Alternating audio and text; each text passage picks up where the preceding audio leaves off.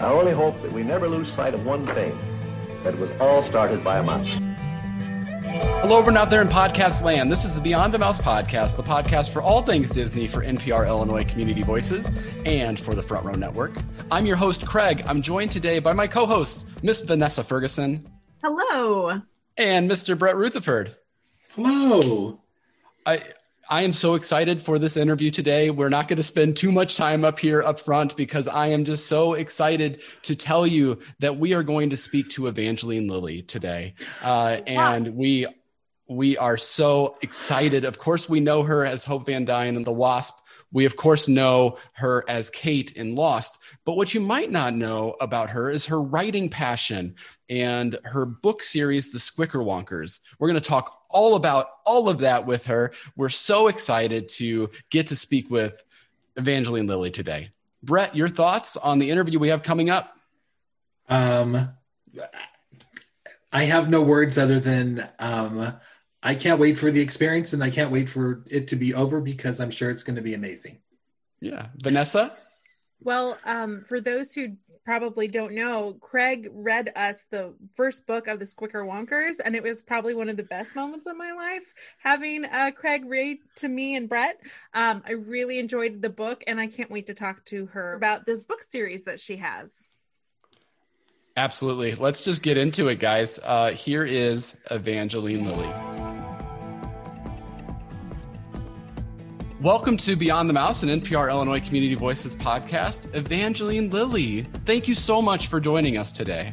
It is such a pleasure. Thank you so much for reaching out. Absolutely. Absolutely. And of course, want to dive right into the questions. And I wanted to ask you about your acting career. But before we do that, I really wanted to actually start with your writing career, because listening to your previous interviews, you've been quoted as saying that writing is really, truly your passion. So I wanted to ask, what is it about writing that speaks to you creatively? And did you start that at a young age? How did writing come to you as a passion? I think unbeknownst to me, writing was always a passion, because when I look back, I can actually track back and realize that I've been doing it since I was extremely young. Like my first ever published poem was in my school newsletter when I think I was in the 3rd grade. And then when I was about 12, I got really into journaling. And when I was in my sort of like angsty young teens, I was into kind of dark poetry and emoting on paper, all the angst of teen life. And then as I got older, as I got into adulthood, it started to really take shape. And I used to be an extra on film sets. I would do extra work, where you're sort of sitting in the background of the scene. And that's how I paid my way through university. And I remember just sitting on sets and thinking, oh, I've got all these, like, just being in this environment, I've got all these ideas for movies or TV shows. And I wonder how you do that. So I got out a book from the library. Kids, if you've never heard of a library. And I learned formatting for script writing, and I did it on foolscap paper with like a pen and paper. I am a dinosaur. You said age before beauty. I will go first. And I just like, I tried my hand at a lot of different things. And so I have a lifetime of writing banked, either in paper form or in digital form, as I eventually got with the times. And I just never did anything with it. It was just for me. And as I went through my acting career and I found myself increasingly dissatisfied or struggling with feeling like this is not, the passion of my life. This is a great job, but it's not the passion of my life. I started asking myself, well, then what could that possibly be? And the answer I found was whatever you do when nobody's asking you to do it or paying you to do it, that's the passion of your life. And I was able to recognize that my whole life I have written in all different manners without anyone ever asking me to or paying me to. And it always has given me such joy and just filled my soul with such contentment and it energizes me. You know, it's a funny thing. Like I can come away from 12 hours of writing, and instead of being drained the way I would be after 12 hours of any other kind of work, I'm just electric. Like I feel like I have all this energy pent up and I need to get it out. I'm like, but I just worked for 12 hours. And I think that's the thing I'm following. That's great. And of course, we as an audience, we get to be the beneficiaries of that passion for writing, because you did put pen to paper and then you did bring out a series of books. And Vanessa has our first question about the Squickerwonkers. Yes. So we absolutely adore this children's book series about the characters known as the Squickerwonkers. And so we wanted to ask you, how did this idea come to you? Because it's really an interesting name for this group of odd creatures, and they're interesting characters themselves. The idea was first, the seed of the idea came to me when I was 14 years old, and I was really into Zeus, Dr. Zeus. But I was into him not as like a little kid who was like, oh yeah, I like Dr. Zeus. I was into him as a young teen who was like, this guy was a genius. He was incredible. And what he was doing was not just putting cute pictures to cute words. He was doing something almost subversive and really intentional in his children's books. And I was super impressed. But I also loved his rebellious spirit. And I sort of found myself drawn to the fact that if Zeus didn't have a word to rhyme, he would just make one up. And I was like, this guy is really cool. Like anyone who's got, enough courage to say, well, if I don't have a word, I'll just make one up, is somebody who I want to model myself after. And I started playing with making up my own words. And in doing that, there was this one word that really felt delicious on my tongue, and it just sort of stuck, and it was the Squickerwonkers. And so I asked myself, well, what's a Squickerwonker? And this poem just sort of flooded into my head. And it was a poem about a group of outcast, traveling vagabonds, essentially, who sort of do this naughty thing. They play this trick on this little girl, and it works out to their benefit, which really speaks to also my Edward Gorey passion when I was little, which Edward Gorey was a fantastic children's book writer who had a very dark slant to his writing. Everything was always a little bit macabre. And I just had this poem, and I read it to my mom, and she was like, you should try to publish that. That's really good. And I was like, you're my mom. You think everything I do is really good. I don't trust that for a minute. And I just left it alone. And then eventually when I decided I actually wanted to try to publish something, was when the Squickerwonkers morphed from a cute standalone little poem into this 20-book series that I'm now trying to publish and working diligently at with my illustrator, Rodrigo Bastos Didier in Sao Paulo, Brazil. That's all wonderful. And so funny. Not even planned. I yesterday read the Lorax with my son for the first time. And so he's experiencing that. And I'm reliving that tale and, that environmental message put right into the middle of this children's story that he absolutely loved. We read it. We ended up reading it like 5 or 6 times yesterday because he just loved the creativity and the words. And it totally tracks with what you were just talking about. Well, I find that for me, the two sort of realities I have to keep in mind when I'm writing this series is that there are all of these really powerful, important, larger messages that I've woven into the story that I think older kids and adults might be picking up on. But there's also just a silly, fun romp of a story that's meant to just be entertaining and fun for little ones and for the adults. And that for me is my, hat tip to Zeus and my absolute reverence for him and how he was able to do both of those things. Yeah. Brett, you had a question? First of all, my friends Jen and Rich from Sherwood Park, Alberta, say hello. I met them at D23 Expo in 2017. Insert a small world joke here. But anyway, Sherwood Park is pretty close to your hometown. Yeah, really close. Really close. They said that if you get coffee in Sherwood Park, it's still hot by the time you get to Fort Saskatchewan, right? That's true. That's probably true. Although I wouldn't know because I never drank coffee when I was there. Well, you said that Rodrigo Bastos Didier is the illustrator. Well, how did your collaboration begin? How did you meet someone who was working, so far away?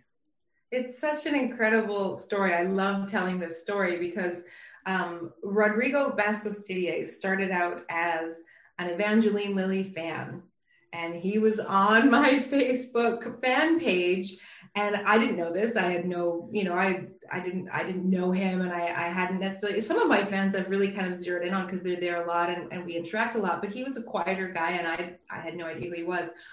But all of a sudden, out of nowhere, he posted to my page, basically fan art of the Squicker Wonkers. So I had already done one book, the pre-show, with Johnny Fraser Allen, who was a Weta Workshop employee in New Zealand when I was working on The Hobbit. And Rodrigo had seen it, and he had just created this fan art. And I was blown away by what he'd done, both first on the level of like, people are making fan art of my book. Like, this is so exciting because I'm so used to seeing fan art of like the big tentpole machines that I'm a part of, and to have it be like something I created and someone was inspired enough to want to recreate it was incredible. And then he happened to also do an amazing job and just be a hyper talented artist. But at the time, I really wasn't looking for another artist. And also what he'd done was very adult for the series. It was really dark and very sophisticated. And I was like, oh, if I ever turned it into a more kind of an older series, he'd be a great artist, but not a fit. And then I went down to Brazil for a Comic-Con. And Rodrigo was bold enough and cool enough. I had written him back on Facebook, of course, and complimented it and told him thank you. But he managed to not only come in and find a way to meet me behind, like backstage, because he knew the people that were running it. And he came fully prepared with like a portfolio of art and showed me everything he had done. But he also, I found out that night, was instrumental in actually getting me to that con. So he had orchestrated, he had orchestrated this whole thing, and he didn't know, but I had been looking for a new artist for 2 years at that point. I had been combing the internet. I had been looking all over the world. I had tried on a few different artists who did sample work for me, and it wasn't right. And I'm really, really dedicated about the art of the stories. I think it's the such and just as important as the words. And so I had yet to find somebody who did something or presented me with something that I thought was a good fit. And just his sheer dedication and talent made me, okay, I have to give this guy a shot. And so we worked for about 6 months together with me trying to give him visual references and talking back and forth. We spent hours and hours and hours talking, trying to give him the sense of what I wanted to create for the series going forward. And he showed me a final piece 6 months later and said, here it is. This is my sample. What do you think? Can we work together? And I was like, no, no, it's not right. And so I was like, oh my God, I'm the most horrible person in the world, because it still wasn't right. But he dedicated 6 months to me. And he was amazing in that moment. And I've come to know him now. We've known each other for years now. And I've learned that character is so true to him. He just said to me, listen, I didn't know how to draw a stick man when I was born. I didn't know how to do any of this artwork that I can now do, and he's a formidable artist. I can learn anything. So just give me more time and I'll figure it out. I'll crack it. And I was like, man, this kid is unreal. So I gave him 2 more months and he came up with another sample that was definitely suddenly feeling like it was in the world. It wasn't where we ended up. We still worked another 4 months to get it exact, but I saw an inkling of the idea. And now he's become equally as much a master of the world as I am. Now, when he illustrates a book, there's a lot less babysitting on my end and a lot more kind of excitement of anticipation, like what's he going to deliver? Because I know he's got it. He's just nailed it. Wow. That's so cool. Such a cool story about a creative person coming to you and just being able to work that in together. Vanessa? Yeah, well, I'm so impressed with that story because it speaks so much about like creating your own destiny. And actually, I have a question kind of along that path. So I thoroughly enjoyed watching your past interviews, and you're just delightful and real and authentic and so fun. But Right? Thank you. very welcome. But there's one interview that just I was kind of stunned by. You're in an interview with Craig Ferguson, and you say you'd like to be a writer and that you've written Squicker Wonkers, but you haven't published it yet. And I'm sitting there and I'm like, oh, but Evangeline, you did. Like, you did it. You did. Like, I'm talking to past you. And so I was wondering, looking back, did you know that you would get the book published, or were you unsure? Did you have hurdles to face? You know, what was that like? Man, writing was, I want to say a pipe dream for a long time before I actually tried to publish. And yet I feel like pipe dreams are what we associate with like adulthood, when you kind of know it's not going to happen because you're already past that point. When you're younger, like I was in my 20s, I think still when I was on Ferguson and I quoted the Squicker Wonkers, the old original poem I wrote when I was 14 years old, which is totally different than the book slightly different than the book that ended up being published. And I think at that age, it just feels like the world is still so wide open and anything is possible. And you're just kind of throwing lines out, and just sort of seeing like what happens. And I can firmly say that at 41, I don't feel that anymore. It's like I am in a completely different space where you start to feel like, okay, I have to be very intentional with my steps because I don't know how many more of them I've got. And not that I'm like near the end of my life, but I feel like I'm in a different space now where I have children, I have a spouse, I have already an established career or two or three. And it's sort of like, okay, like what's next? Because I see the time kind of moving faster all the time. But when I was on Ferguson and just playing and flirting with that awesome, delightful man, I think for me, it was just a spontaneous moment of being authentic and just saying what's in my heart. And I still find it very cool to look back and go, oh my God, I did it. Unreal, I did it. And I love that you just connected those two stories with like that story with Rodrigo's story, because when he was doing that with me and being so passionate about himself and what he would accomplish and what he could do, I was just in awe of him. I just thought, man, this is an incredible human being. I wish I had that. I wish I was like that. And now I sort of feel like, oh, maybe I was a little bit like that when I was younger. I would think so after watching that. And I kind of wanted to ask a little bit more of, we can really see in that video that you've kind of, in my mind, or at least watching it for the first time, planting the seeds for what's to come. So now this is my big hope that maybe in 5 years or so, we'll look back at this interview and maybe you'll say something about the future. So I wanted to ask you, do you have anything, other projects or a movie series, maybe, I don't know, anything that you want to mention now that in 5 years we can go back, see, she said it here too. Right. Do I want to manifesting today? Yeah, exactly. Well, I definitely have a few ideas that I mull around all the time in my mind, similar to how I used to just sort of play around with the Squicker Wonkers in my head.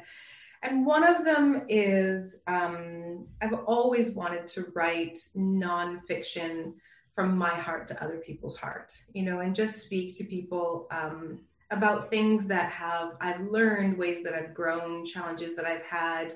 I love, in my life, I have been impacted by those types of books so many times. And every time I read one, I think, I'm so grateful this person wrote this book. And then I think, I would love to be able to touch someone else's heart the way this person has touched mine, sort of pay it forward.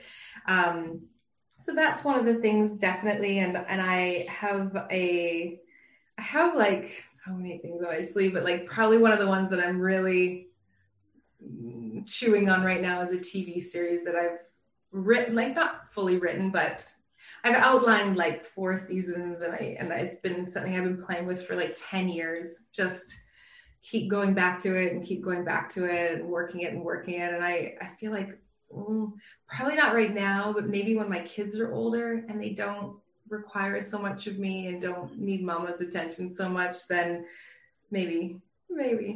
Yeah, that's wonderful. You know, you mentioned writing nonfiction that people can learn from or absorb and have that shared experience. Even with the Squickerwonkers, and then also listening to those interviews, I feel like as a parent, you've already taught me some lessons that I can appreciate and that I can learn. And it's interesting that you use the parallels to Dr. Seuss, because I actually thought of Grimm's fairy tales when I was thinking about Squickerwonkers, because you did say it has a bit of a darker edge to it. What is it of I think kind of as parents, we tend to come up with our own parenting philosophy. Did you try to instill any of that into the poetry? Did you bring any of your own lessons or how you feel about parenting into the Squickerwonkers? Absolutely. Whether consciously or unconsciously, like I think there's a bit of both. But I can say that like one of the things that I'm very, very flattered that you would mention Grimm. And I like to call the Squickerwonkers cautionary tales for modern day brats. Because I think one of the things we've gone away from in our society is holding children accountable. And I think that accountability is paramount to growing as a human being. And that if we're never told you are responsible for your actions and you're responsible for what comes of your actions, then I think we're unanchored. And I think children will feel very lost in the world and have a sense of like not really knowing their place in a good way, as opposed to in the know your place kid. And that's why I say modern cautionary tales, or, cautionary tales for modern day brats, because it's not in the same spirit of saying, you are bad, you will be punished. But it's more in the spirit of saying, none of us are perfect. Nobody is perfect. Mommy's not perfect. Daddy's not perfect. There will not be a single character in any of these books that you will read that will feel perfect and that you will think, I wish I was like that. Because they're all like you, and they all have to face the fact that they make mistakes, and that if they don't look at those mistakes and learn from those mistakes, they'll keep making them again and again and again until they really get hurt. And the sort of adult underlying message in there that comes back around as the series evolves is that in that moment when you really get hurt by the thing that really needs to be worked on is probably when you'll be freed from it. That's the moment when you're going to probably really see it, and then you'll let it go. And I know that from experience in my life, working on my own shadow self, and facing all the icky bits of myself. And I think it's really important that we offer children a space to dialogue about the stuff that they're scared of within them. And I think we underestimate kids if we think that they're not feeling at very young ages shame over the ways that they fail us. And I think one of the best things about books and children is that it opens dialogue between parents and children that might not otherwise happen. And so I really, as a parent, believe very strongly in allowing my children to make mistakes, allowing them to get hurt, allowing them to go out in the big, scary world and take risks so that they can come back to me and say, this happened and it hurt, or this happened and I was scared, or this happened and I felt really angry or ashamed. And then we can process that together. And you can just watch a child fill out, they fill into them, they stand in their skin instead of sort of somewhere outside of it, like, I'm not really sure. So that's probably the biggest message for me. I'm like the opposite of a helicopter parent. I'm like, yeah, put your hand in the fire because you're gonna learn real quick it's hot. And so really woven in those books a lot. But you're giving your children, something that I learned about in my 20s. I'm like you get them that, that step, that little, advice that sometimes it takes a while to learn when we're out on our own. So Yeah, good for you. That was great. So, Vanessa? Yes, well, first of all, I just love that take on it, and also with the Squicker Wonkers, do you have a specific story that has been your favorite so far, or do you enjoy little bits of pieces of both? I imagine it might be like picking amongst your children, Yes and no. I mean, it's awful to say because I feel like it is, or like I shouldn't say it what a favorite, but I don't care. I'm going to because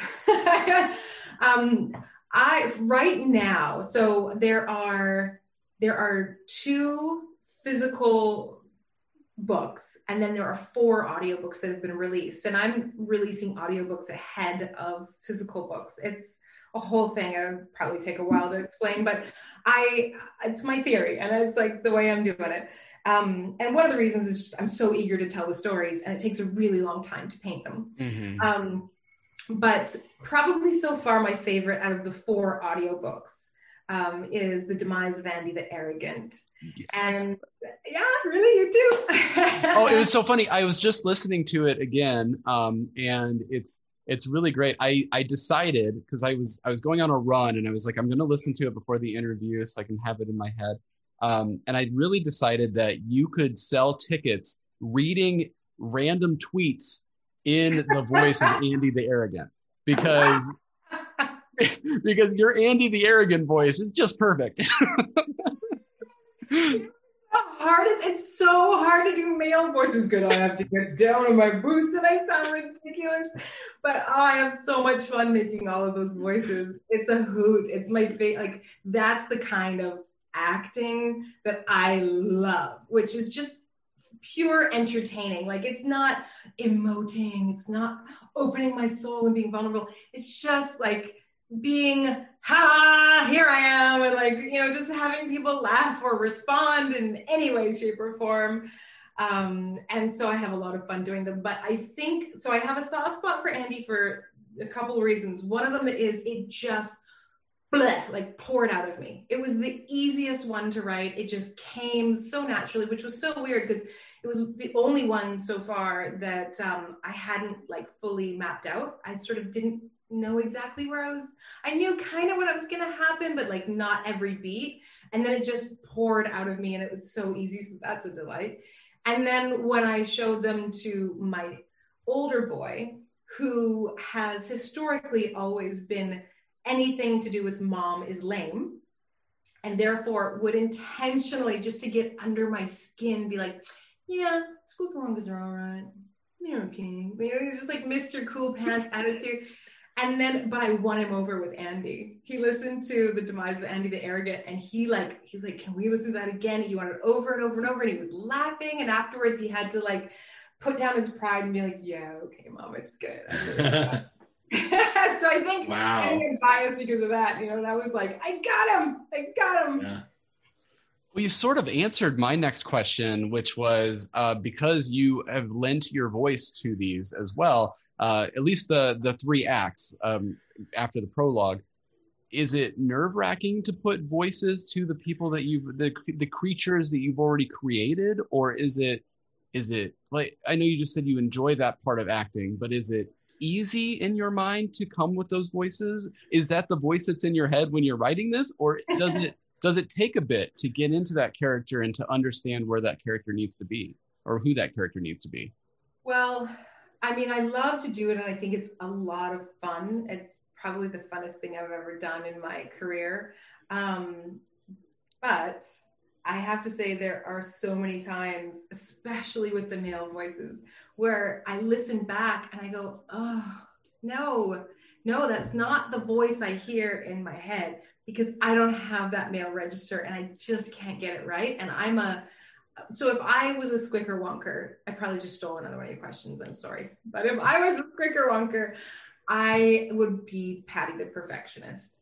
And that sounds sort of like a humble brag, but in the best and total, it's it's a curse. Like I am a perfectionist to the point where it's unhealthy, where it's like damaging, where it's bad, you know, it's like really, really over the top.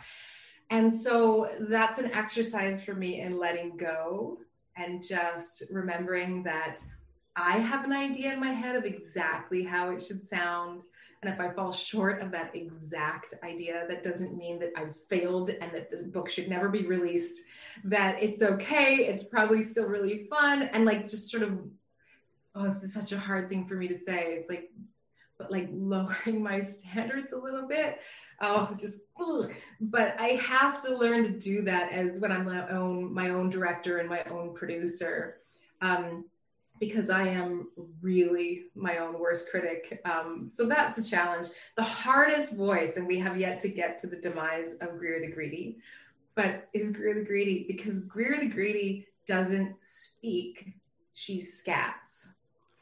And I am not a jazz musician. I'm not even any musician. Like I'm not a highly musical person. So that is like a corner I, kind of put myself in, where I'm like backed against the wall going, I guess I have to learn to scat now. But then it's really fun because I realize, well, what a great challenge. I have to challenge myself to learn a new skill and figure it out if I want to honor my books. Yeah, it's going to be like Ella Fitzgerald meets Evangeline, I think. It'll be really I studied her. She is the woman. I've gone for a Squicker Wonkers recording and stood outside on the sound technician's patio with Ella Fitzgerald in my head for like 20 minutes, just going, okay, and like practicing just for like a 3-second soundbite that's in the background of somebody else's story, because I just, I want to do right by Greer. Greer is my favorite character, so I want her to be amazing. Very cool. And we're definitely going to be looking forward to that. I wanted to ask, so for our listeners who may not know, you did mention this, could you tell us a little bit more about how many books are in this series and maybe what's in store? Maybe all those Squicker Wonkers are going to meet up like a big end game meetup or something, or anything that you can tell us about the rest of the series? Yeah, I would be happy to. So the series originally was going to be 18 books, but as I really dialed in on the outline, because I refuse to not have my end established before I begin. The perfectionist, right? Yes. And I also worked on a TV show that did not have its end established when it began. So I learned no idea what you're talking about. Nobody does. So the series will ultimately be 20 books, and it'll be 2 series of 10 books. So the first series is called the Demise series. And so far we've had the demise of Selma the Spoiled, the demise of Lorna the Lazy, the demise of Andy the Arrogant. And I just wrote a 4th one, but it's a surprise who it is, so I won't tell you yet. And so basically we're sort of doing like a dwindling party kind of Edward Gorey, or like a Charlie and the Chocolate Factory. We're kind of knocking off our characters one by one, and then in true Squicker fashion, we flip things on their head and we go to the Origins series, where we learn about how each of these characters became Squicker Wonker puppets, because the Squicker Wonkers are marionette puppets. And the pre-show, or the prologue, the opening book, sort of introduces you to the Squicker Wonkers and shows you one of the Squicker Wonkers becoming a marionette puppet by revealing her vice in this test of character. And so we get to go through, and now that we're down to only one Squicker Wonker, sort of do this strange kind of, what's the wrinkle in time kind of turn around, and we go back and we kind of start this journey again, where the Squicker Wonkers, we get to see their origin story. And laced in those 2 series are all these Easter eggs to give you an idea of what the overall larger story is that we're telling, which is essentially the story of Papa the Proud. Pride is such a unique vice. And ironically, I think even though it is one that can seem beautiful and can be beautiful, I think on the flip side, it is also one of the most dangerous, because it's the one that is so hard for the person who has it to recognize. And all through this series, you see these characters recognizing their vice and realizing, oh gosh, I'm really spoiled, or ooh, I think I'm too arrogant, or whatever it is. But Papa never seems to stumble. Papa never seems to have any moments where he is forced to face that he is too proud and that it's actually hurting him and the ones he loves. So it's really going to be the story of Papa in the end. And yeah, they're meant to be dark and delicious. They're supposed to be kind of naughty and a little bit spooky, but also really fun and funny. And you know, whenever I read them, I always am just thinking of the best way to make a kid laugh when they're listening, and also kind of wrap them into the drama of them all so that the final punchline really gets them. Yeah. And, you know, I'm so grateful for this series. It's such a delight to read. And then also, as my son ages, we'll be able to get the next book. And then I am going to be looking out. We're going to hold you to this nonfiction book as well. Because, you know, because I could talk to you all day about, I think, parenting philosophies and life lessons that you've learned. But we want to be really respectful of your time. And we wanted to ask some about your acting side of things as well. And we may have made allusion to this a little bit already, but you were in what became such a huge phenomenon in television. And this was earlier in your career, being the star of Lost. And how is that? What is that experience like as an actor, going into a network television show that's already a pretty big deal, but then it became something else? You know, it was such a huge show. What is that like? And then, you know, is that a good precursor for your acting career later, in joining up in Marvel and having another huge successful property go forward? Well, either a precursor or just an early education, or a predeterminer, which is sort of an interesting thought. Yeah, the Lost was the first film or television acting job I ever got. I'd done extra work and I'd done a couple commercials to pay my way through university, but I wasn't actually aiming to be an actor. I was in university studying political science and international relations, and I was thinking I was going to become a diplomat or an ambassador or a humanitarian or a missionary. And so, you know, it was like, I didn't even know how to stand on a mark, let alone how to stand on a red carpet and sort of play the persona of a celebrity. I had never really read magazines. I didn't watch Entertainment Tonight. It's amazing that's still going. And I was not prepared. I was not versed. I was not even like I think it's one thing if that happens and you've been pounding the pavement for years and wanting that and wishing for that, and then it happens and it's like this moment, and that's still hard. Like, I believe I've lovingly watched so many young, talented actresses come up in the last 16 years of my career. And even the ones you can tell want this more than anything in the world, you just watch the weight of it when it happens to them. And I sort of watch from the silence and think, oh God, sometimes I want to just create like a specific guild within SAG that is just like, my job is to go out and hang out with those young women as they're becoming stars and just take them by the hand and like give them all the advice I can give them and like support them and tell them, you say no to that and you say no to that and you no to that. Like, I get so fiercely protective because it was really shocking and really hard. And I think it was possibly maybe a little bit more difficult, being that it wasn't something that I had been sort of dreaming about and preparing for.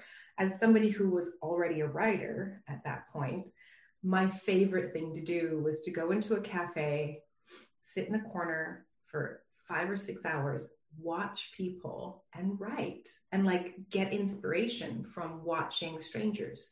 And I just love the tapestry of humanity and just watching it, all the interactions around me. And all of a sudden that way of being was stolen from me because I was being watched. And I couldn't go anywhere where I wasn't being watched, let alone approached or photographed. Mm-hmm. And so I no longer was able to lift my eyes up and observe the world because I found myself trying not to be noticed all the time.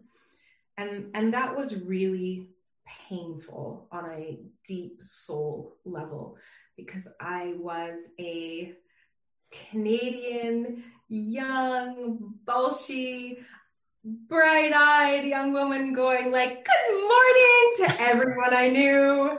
And then suddenly it was like, don't be noticed, don't be noticed, don't be noticed, don't see me, don't see me, don't see me. And that sort of making smaller, playing small was really difficult. And it wasn't until after Lost ended that I was able to have enough breathing space to process it all and find guidance and find wisdom and find books that helped teach me and reach a place where I realized that you draw the thing you fear the most to you. And so if I would just stop fearing all that attention, maybe it wouldn't hurt so much.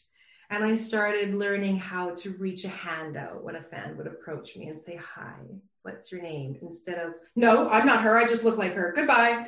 And I started learning how to see projects not as like a cross to bear, but as potentially a way to sort of play and be creative with other artists and explore my creative side instead of just a responsibility.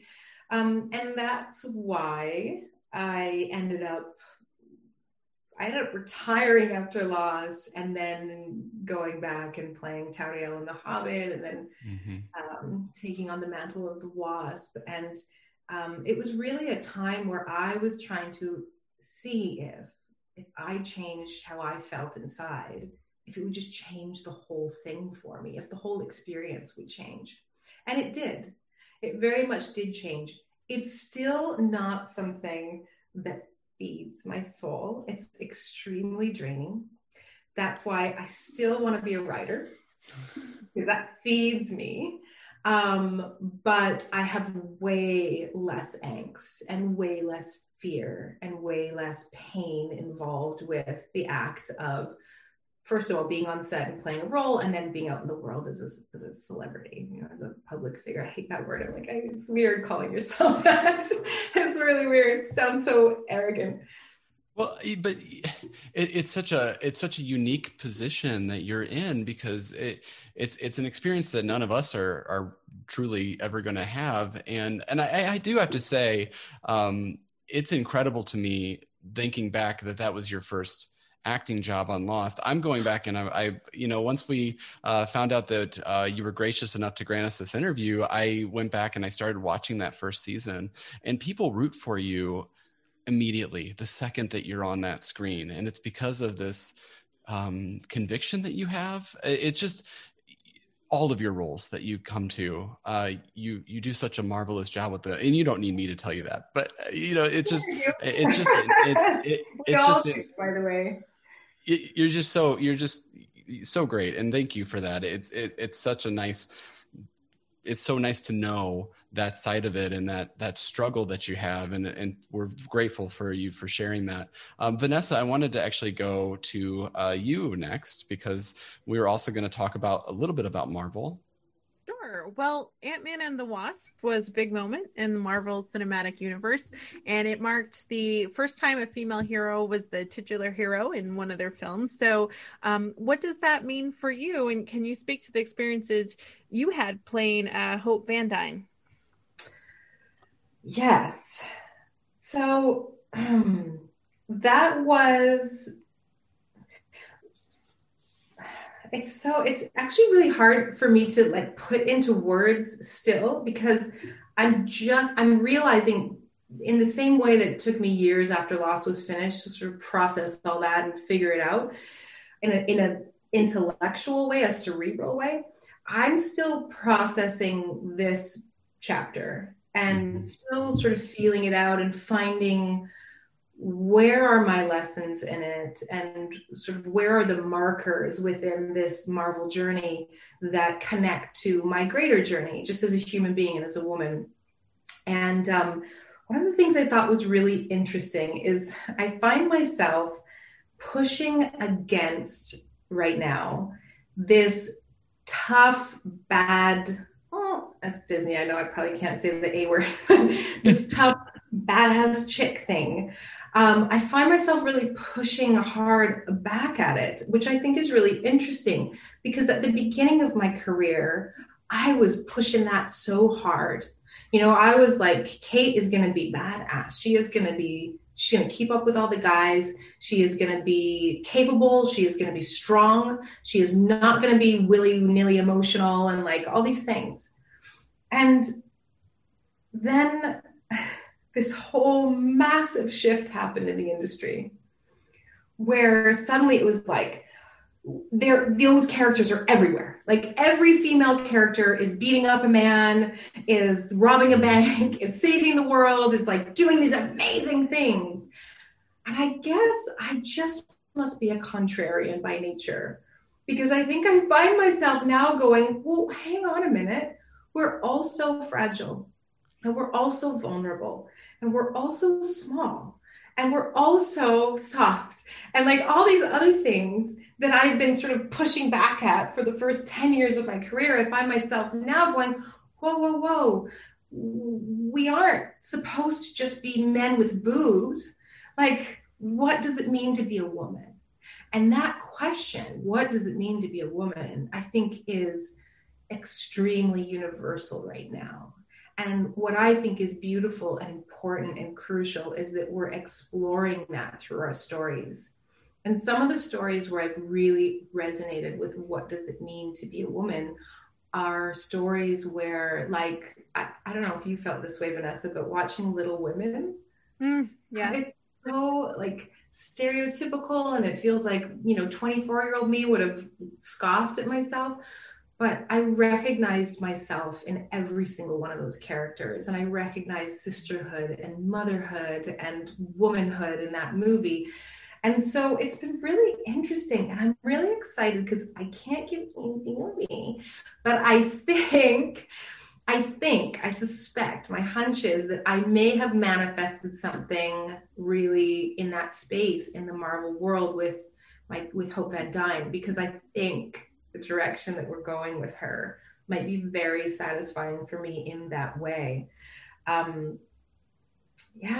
think I always am telling girls when I talk to them about the Wasp that she's a brilliant scientist. She's not a killing machine. She's a very bright mind, and her mind is what is so powerful. And I think that's something that's really attainable for young girls. And I'm also often, find myself talking to parents and saying, don't forget that if your little girl likes ballet and tutus, that is amazing. That is not weak and stupid. That's not lame just because she doesn't want to play with G.I. Joes and be a superhero. That there is beauty in all versions of woman and all versions of girl and all versions of boy and all versions of man. And let's not forget to continue to make room for the feminine in all of us as we get very excited about women being empowered.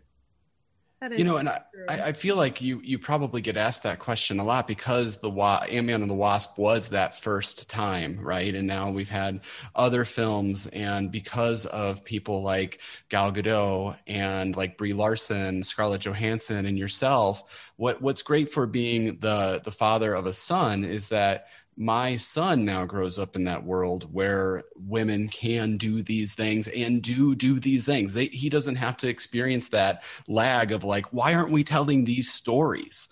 And then because I love comics, I've been a nerd about comics so long because I love the nuances that the characters bring, and that type of fragility and that type of realness that they can bring to those characters. And so it's just really cool. It's just it's neat as a parent to know that that he's going to grow up in that world as opposed to a world that hadn't been established like that. 2 boys, and one of them came out of the womb a chauvinist. And I was like, what? How is a son of mine? I am. Do you know who I am? I am Taria. I am the Wasp. You will not, no way. And I was like, how in the world, where does this come from? And what was incredible was to watch him watch those 2 characters once he got old enough. And one time, I don't remember why, maybe it was me, maybe I was testing the waters. I said to him, if a robber broke into our house, who would be the one to protect you, mommy or daddy? And he was like, mommy. And it was like a given. He's like, Mom, you slay orcs. And I was like, yes. So good. Yeah. And what's great is he doesn't differentiate. Like if you ask him who is your favorite superhero, his top superheroes, favorite superheroes, I think are Black Panther, Iron Man, and the Wasp. And like, look at that beautiful spectrum of diversity. And he's not connecting. He's not thinking like, I'm very cool because I'm like, I like a female superhero. It doesn't differentiate. They're just all great. And right. Well, that's my son is really loving The Rocketeer, the series that was on Disney Junior. And she's the granddaughter of the Rocketeer that I came to love in the 90s. So I was definitely encouraging this because I was like, oh my gosh, that's one of my, these guys know I love The Rocketeer. And so the fact that he loves her, it just doesn't matter. And that's what's very cool about that. But Brett, you had our next question. Well, do you ever, kind of wake up some days and go, I was in the highest grossing film of all times. It's Tuesday, I'm like going, not to give you angst or anything like that, but Avengers Endgame is the highest grossing film of all time. And that's great for Marvel and Disney accountants and their bottom line. But how does that affect you as an artist, actor, and storyteller? Does it give you opportunity to do more because of that? Or how does that affect you? Well, luckily for me, or maybe unluckily, I'm not sure, but I was in it for about 3 seconds. So I take a lot less of the attention and heat and pressure that probably comes with being someone like Iron Man or Captain America or Black Widow, or Scarlet Witch. But it opens doors. I think it's really interesting that when I am I'm coming out in a film called Crisis that's about the opioid crisis that we're currently in and have been in for years now. And when I'm credited in articles, I'm in it with Gary Oldman, and I say Gary Oldman, and now I'm blanking on the film that he won the Academy Award for. Darkest Hour. Thank you, Darkest Hour. And then Armie Hammer, Call Me by Your Name, Evangeline Lilly, Avengers Endgame, and I'm like, really? Is that my film? Oh, okay. But it's when it's the highest grossing film of all time and you were in it, people are like, check it out. This person was in that movie and now here she's in this movie. And so in a lot of professional ways, it's been beautiful and wonderful for me because it means that I can find a script and a director that I think are amazing. And I can say, well, I'd like to be in this film, and there's a way better chance that it'll get greenlit, that it'll get the money it needs. And that's the kind of ugly business of what we do. On the flip side, there's the whole social media and attention aspect of it, which has been really interesting. I was very late to the social media game because I'm Lilla Ferd deep down inside. I'm like an 80-year-old woman inside who is super resistant to technology and change. And by the time I got on social media, I was in this really quiet respite of my career where I had kind of retired and had a baby, and I wasn't really pursuing anything at the time, or like in anything big at the time, except The Hobbit. I don't know. That. But it wasn't like Lost, right? It wasn't what the crazy that was Lost, and I had this beautiful little following of 150,000 people on Facebook, and it was like, I swear I knew almost every name of every person that followed me on Facebook, and every interaction I had was beautiful discourse, like two human beings seeing each other and wanting to really connect on a real level. And so we could talk about something and get excited about it, or we could talk about something and disagree and like really respectfully discuss it and have this amazing discourse and have this real community feeling. And then through the Marvel Universe was the first, when Ant-Man and the Wasp, when I was touring, was when I first hit 1 million followers. And now I'm at 2.2 million followers. And while that feels really great, because it's like, oh, how cool, like, you know, I'm being very recognized, and I appreciate it. There is this totally different atmosphere where people are just sort of there because they love Avengers, or they're there because they love the comic books, or they're there because there's 100 reasons they could be there other than me. And so what happens is it's just a much less caring and nurturing environment. There's a lot more kind of toxicity, more trolls, more negativity. And I am always like, my game I like to play on social media is, if somebody trolls me, my challenge to myself is, how many interactions will it take me to turn them around? And in my experience, it never takes more than 2. And I think that the key for there is always that I always begin by saying, I really appreciate that you just told me that. I really appreciate that you're sharing your opinion here. And this is a space where everybody's opinion is okay. I don't agree, and this is why I don't agree. But once again, thank you. And that's sort of a weird thing that I feel like gets lost once you get to a certain point, or like a film makes a certain amount of money, is you just lose that kind of intimate, beautiful discourse, and it becomes this sort of polarized dynamic that you see in sort of the world at large, and less of a feeling of community in my fan base, or, you know, even in the media world, and more, you know, extremes and that kind of toxicity. So, yeah, it would be. Well, you're managing, even with that answer, you're managing everything so well. So congratulations for that, and on your personal growth, because I mean, you're doing a good.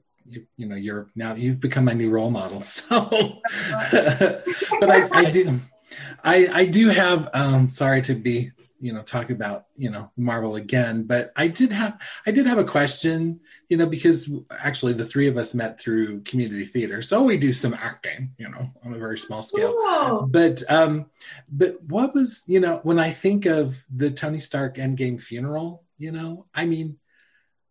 I mean, you hear stories of, well, it was supposed to be a wedding. It was supposed to be this, but you look at all of those actors, and to find out that they were actually together, is that true? And what was that like? Because it was kind of, I mean, you probably didn't shoot in sequence or anything like that, but that moment you all came together for, this ultimate moment in the film. What was that? What was that like as an actor, working with all of those people? And, I mean, your parents are Michelle Pfeiffer and Michael Douglas, I'm like going, remind me. I'm like going, the people, and there's, and, I mean, it's just amazing. But anyway, what was that like as an actor? Well, as I said at the beginning, as like a kid I really didn't watch a lot of movies or TV growing up. I didn't really pay attention to magazines. Like, I just wasn't, I had never been starstruck in my life before. I'd never been someone who was like, oh, I want to meet a famous person. Like, none of that. And that was a pinch me moment in my life. That was the moment where I was like, what am I doing here? This is insane. These are like 40 of the most famous people in Hollywood, and somehow I'm here? What?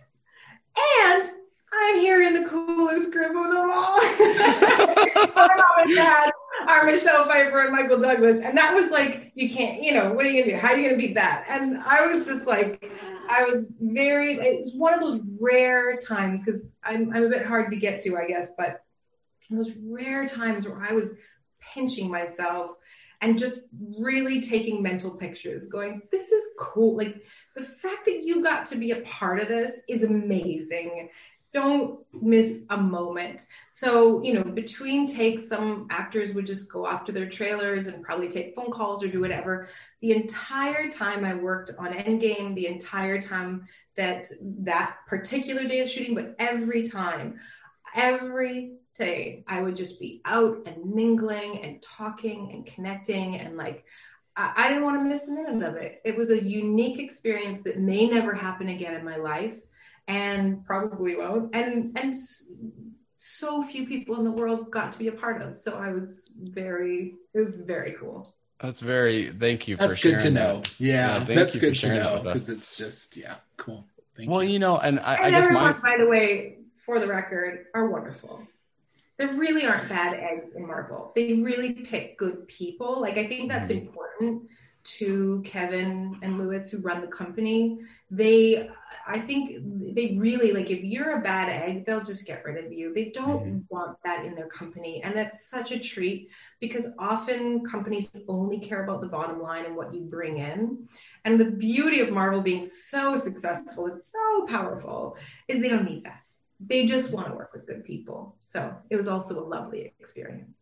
Yeah, that's wonderful to know. And so this is one of my last questions, or my final question is, We'll be talking about that. Well, this hour has gone by so quickly, and we're so, again, thankful for your time. But, when interacting at Comic-Cons with fans, whether that be at D23 or other Comic-Cons that you've attended, you really are like geek royalty at this point. You have an amazing TV show that everyone knows you from.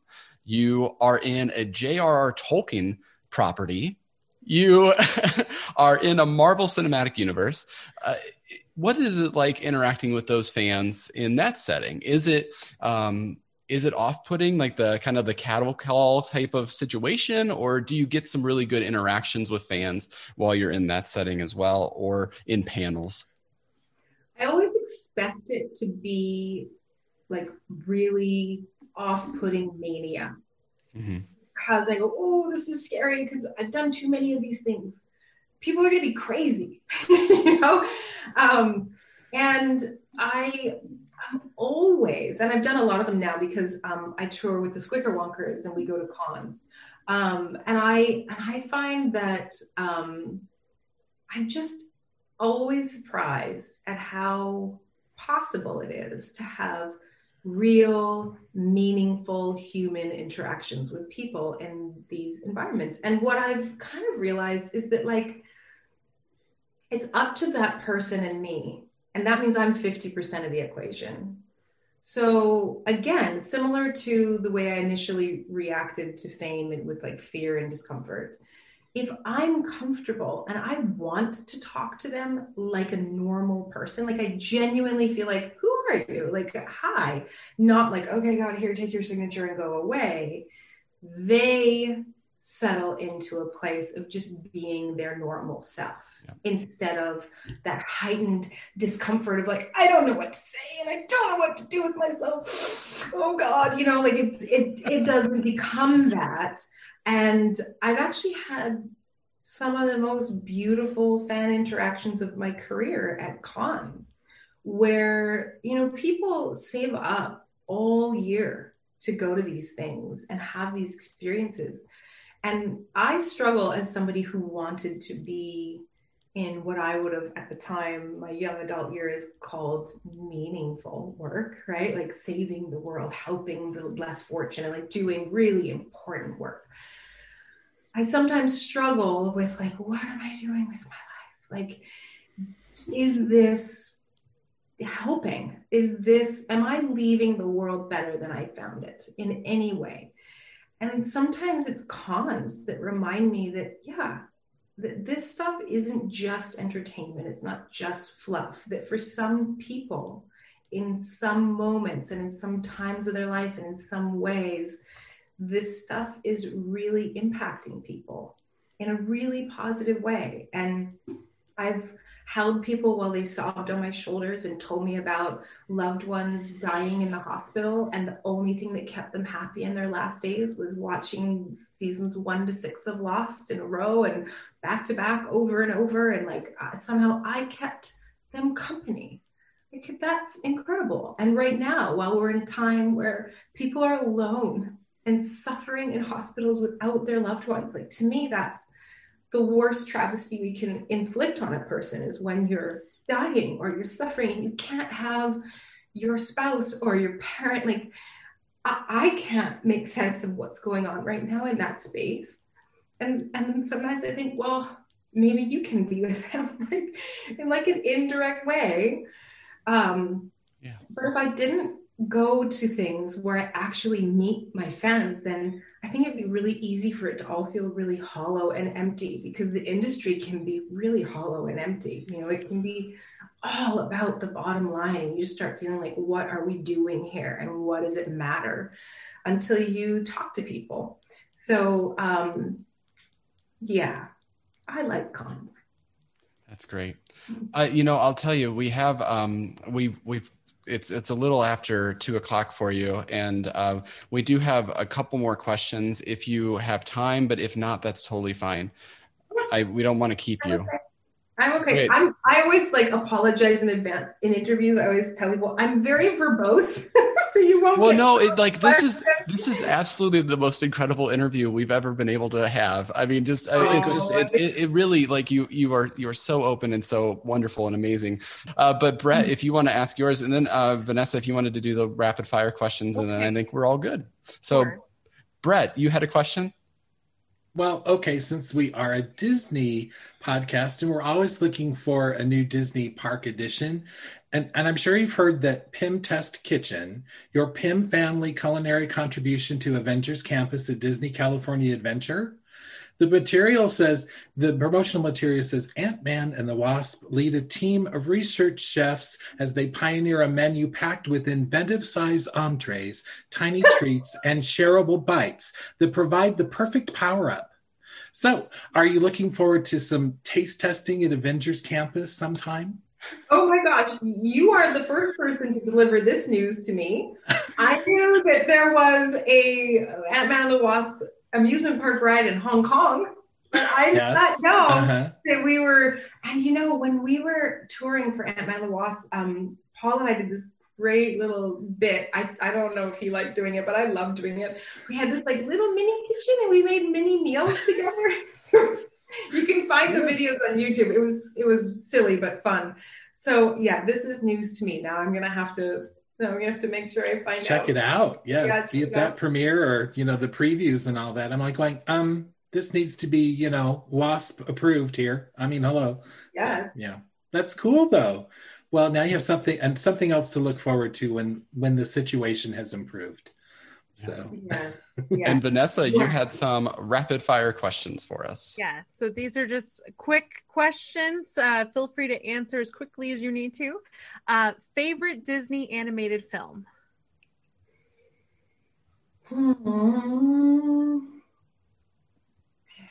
animated film. You can pick more than one if you want. You don't. I know, because that's really hard.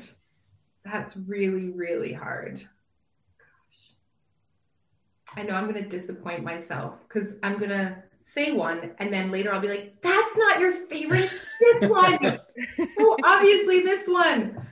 But I'm just going to say what first jumped to mind because they're supposed to be rapid fire, which is Pocahontas, is the first one that jumped to mind. But I feel like I know that's not right. I love Moana so much. Yeah. There's so many good ones, but there are. So that's King is way up there. Yeah. Yeah. All good choices. Okay, we'll move on to hopefully this next one might be a little easier. Favorite Disney attraction? Disneyland. Does it have to be the one within Disneyland? Yeah, is there any like specific ride or show that is your favorite? Well, when I was little, it's a small world after all. And now it would be a toss-up between the elevator one. Yeah, Guardians of the Galaxy, that's Mission a sore Breakout. subject for me. You're making me feel much better now that I didn't know the name. Yeah, And- Well, sorry, it really, Vanessa has a traumatic experience with that particular attraction. So I think you're giving her. I shouldn't have even asked this question. Yeah. Fetal position. We have pictures, So, mhm. Oh, I had a traumatic experience on the log ride, the one that Splash Mountain. Splash Mountain. Yeah, Splash Mountain. When I was 12, it was the most traumatizing thing that happened to me. Yes, it can be, because when you're little, they tell you to put your hands up, and that is just terrifying. But When they're little, they tell you it's a ride for little kids, and and then they plummet to your death at the end. I was 12 and I was terrified. But I was like really anti like amusement park ride, roller coaster, all of that. I wasn't into any of it until I was on tour with Lost, and I think we were at Disney World, and they were like, "You should go on this roller coaster." It was the biggest one in the park, and I was like, "I don't do roller coasters." But then I was with Matthew Fox and Dominic Monaghan, and they were both razzing me, and I was at that ball-she tough, like, no guys do anything better than me stage of my life. And so I was like, all right, I did it. And it was the best. So from then on, I've now loved roller coasters. Oh, awesome. That's great. I told you I'm verbose. These like rapid fire ones, good luck with me. That's okay. okay. Talking. We just have a couple more. Do you have a favorite Disney snack? Does Disney make snacks?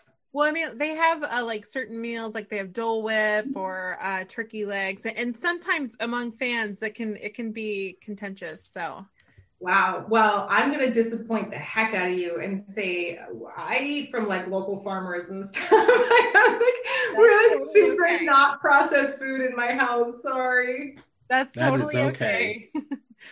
Do you have a favorite Disney character that you love? Well, see, now this is where I was struggling with the favorite Disney movie, because when I'm asked what's your favorite Disney princess, I always say Pocahontas. But that's different than your overall favorite Disney movie.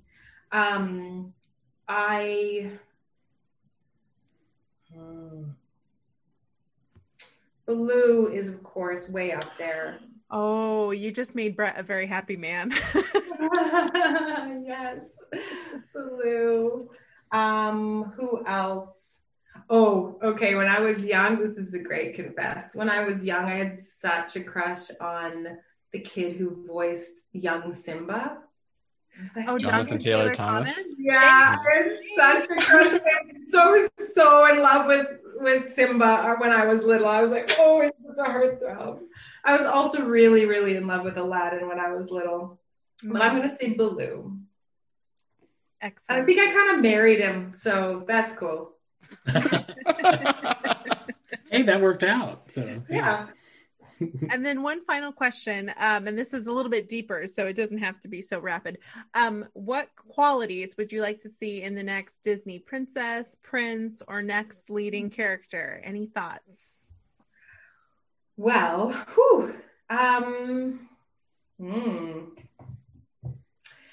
one of my favorite things about Moana was that, aside from all of the amazing things about her, was that her body looked like the body of young women I see around me in Hawaii. And I felt like they were being honored. I felt like their body was being accepted. I still really struggle with the way female bodies are shaped in these very impressionable movies. So more of that would be amazing. More moving towards Disney feminine heroes, female heroes who look like the women in our lives instead of, unattainable goals.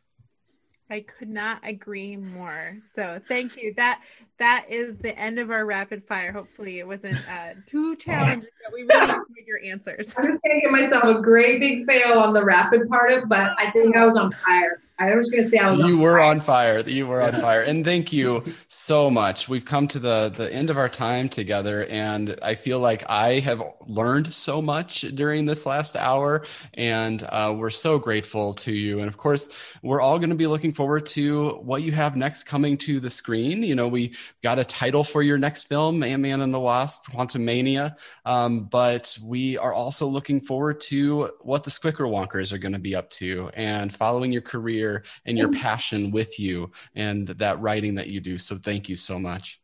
Well, if you want to follow the Squicker Wonkers on Instagram, it's at the Squicker Wonkers. And if you want to get email notices when I come out with a new publication, because they're pretty far between, it takes a long time to make one of these books, you can sign up to the Squicker Club at thesquickerwonkers.com. And I sell all of the books off of thesquickerwonkers.com, and that's where you can find signed books if anyone's looking for signed books. That's fantastic. Great. And I'll be heading Yes. there right after this. So thank you again for your My time. shameless plug. Sorry, I had to get it Oh, in. that's okay. No, that's okay. Absolutely. Thank you so much. Thank you guys so much. It was such a pleasure. Your questions were so thoughtful, and you guys were just an absolute delight to speak with today. We really Thank you. appreciate it so much. Wow. What I appreciated about that experience that we just had was how real that conversation was, and how she was so open to talking about the ideas of celebrity, but also parenting and life. There's so many lessons that I can take from this conversation with her, and just incredible. So gracious with her time, so gracious with her experiences and how she conveyed those experiences to us. Just remarkable. Vanessa, I'm going to go to you first. Your thoughts on the conversation we just had. Wow. She's wonderful. She's I've watched her interviews in advance, and I thought she was authentic and charming, but she truly is. And I think you can tell that she has a great depth for empathy, and that ability, and I think of that as a skill. I often say that to people, that is sometimes a hard skill for some people to have. And she has a great depth of empathy. And I think that comes through in her writing, because people can write children's stories, but she seems to have done it with a lot of intention and good intention with the books. And she's just so creative, and her mind really is amazing. I could have listened to her tell me more about the Squicker Wonkers and her kind of her life mentality and the lessons she's learned. I could have listened to that for hours, because it just touches so deep.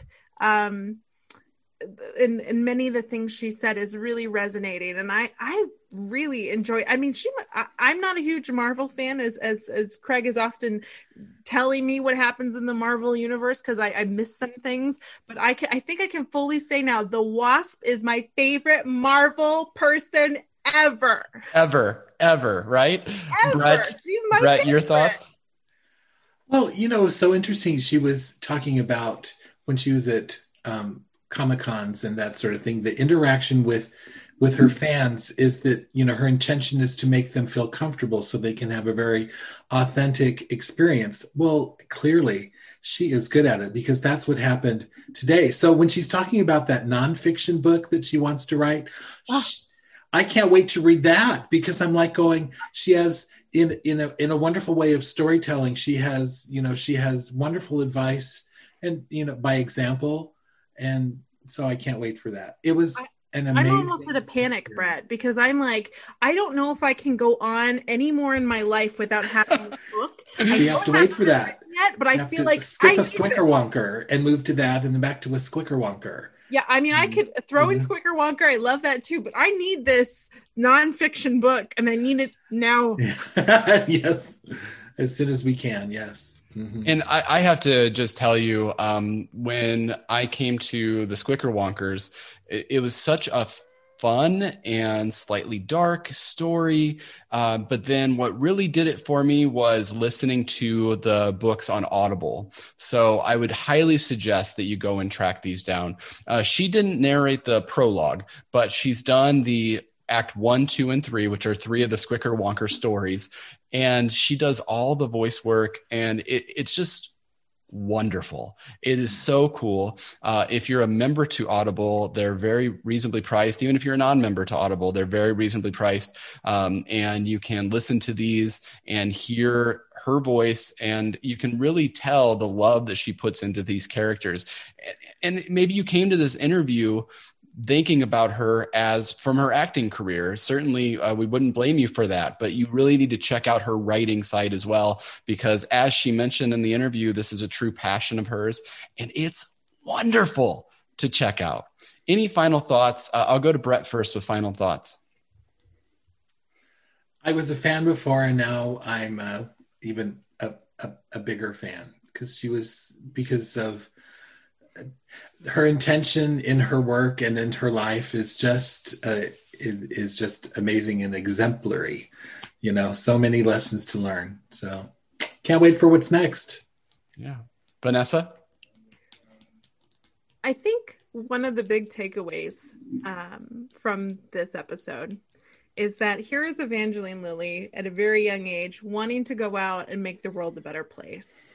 And that path didn't go the way she expected, but she is making the world a better place by what she does creatively and how she connects with people. And I think that just goes to show that no matter where you are in life, no matter what path you're on, whatever your story is, you can make that difference in your own way.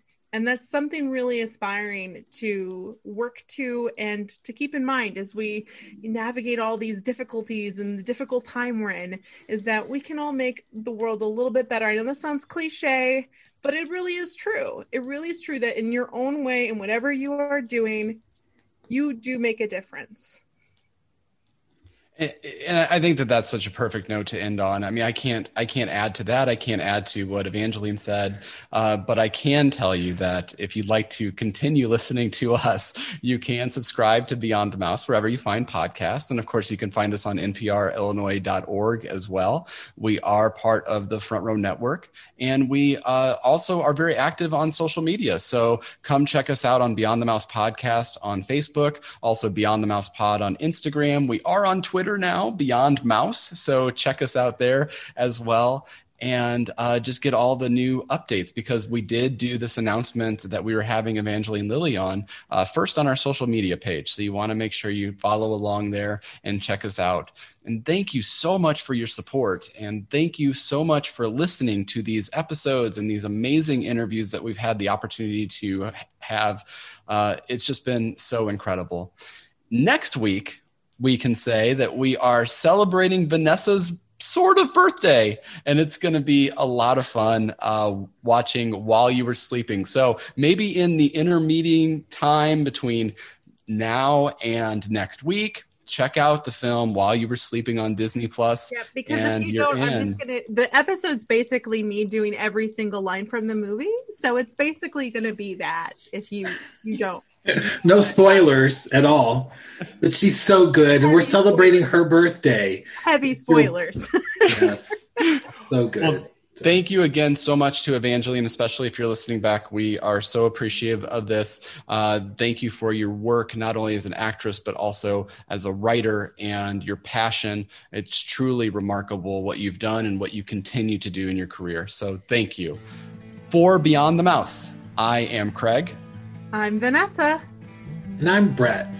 And we will see you real soon in the front row.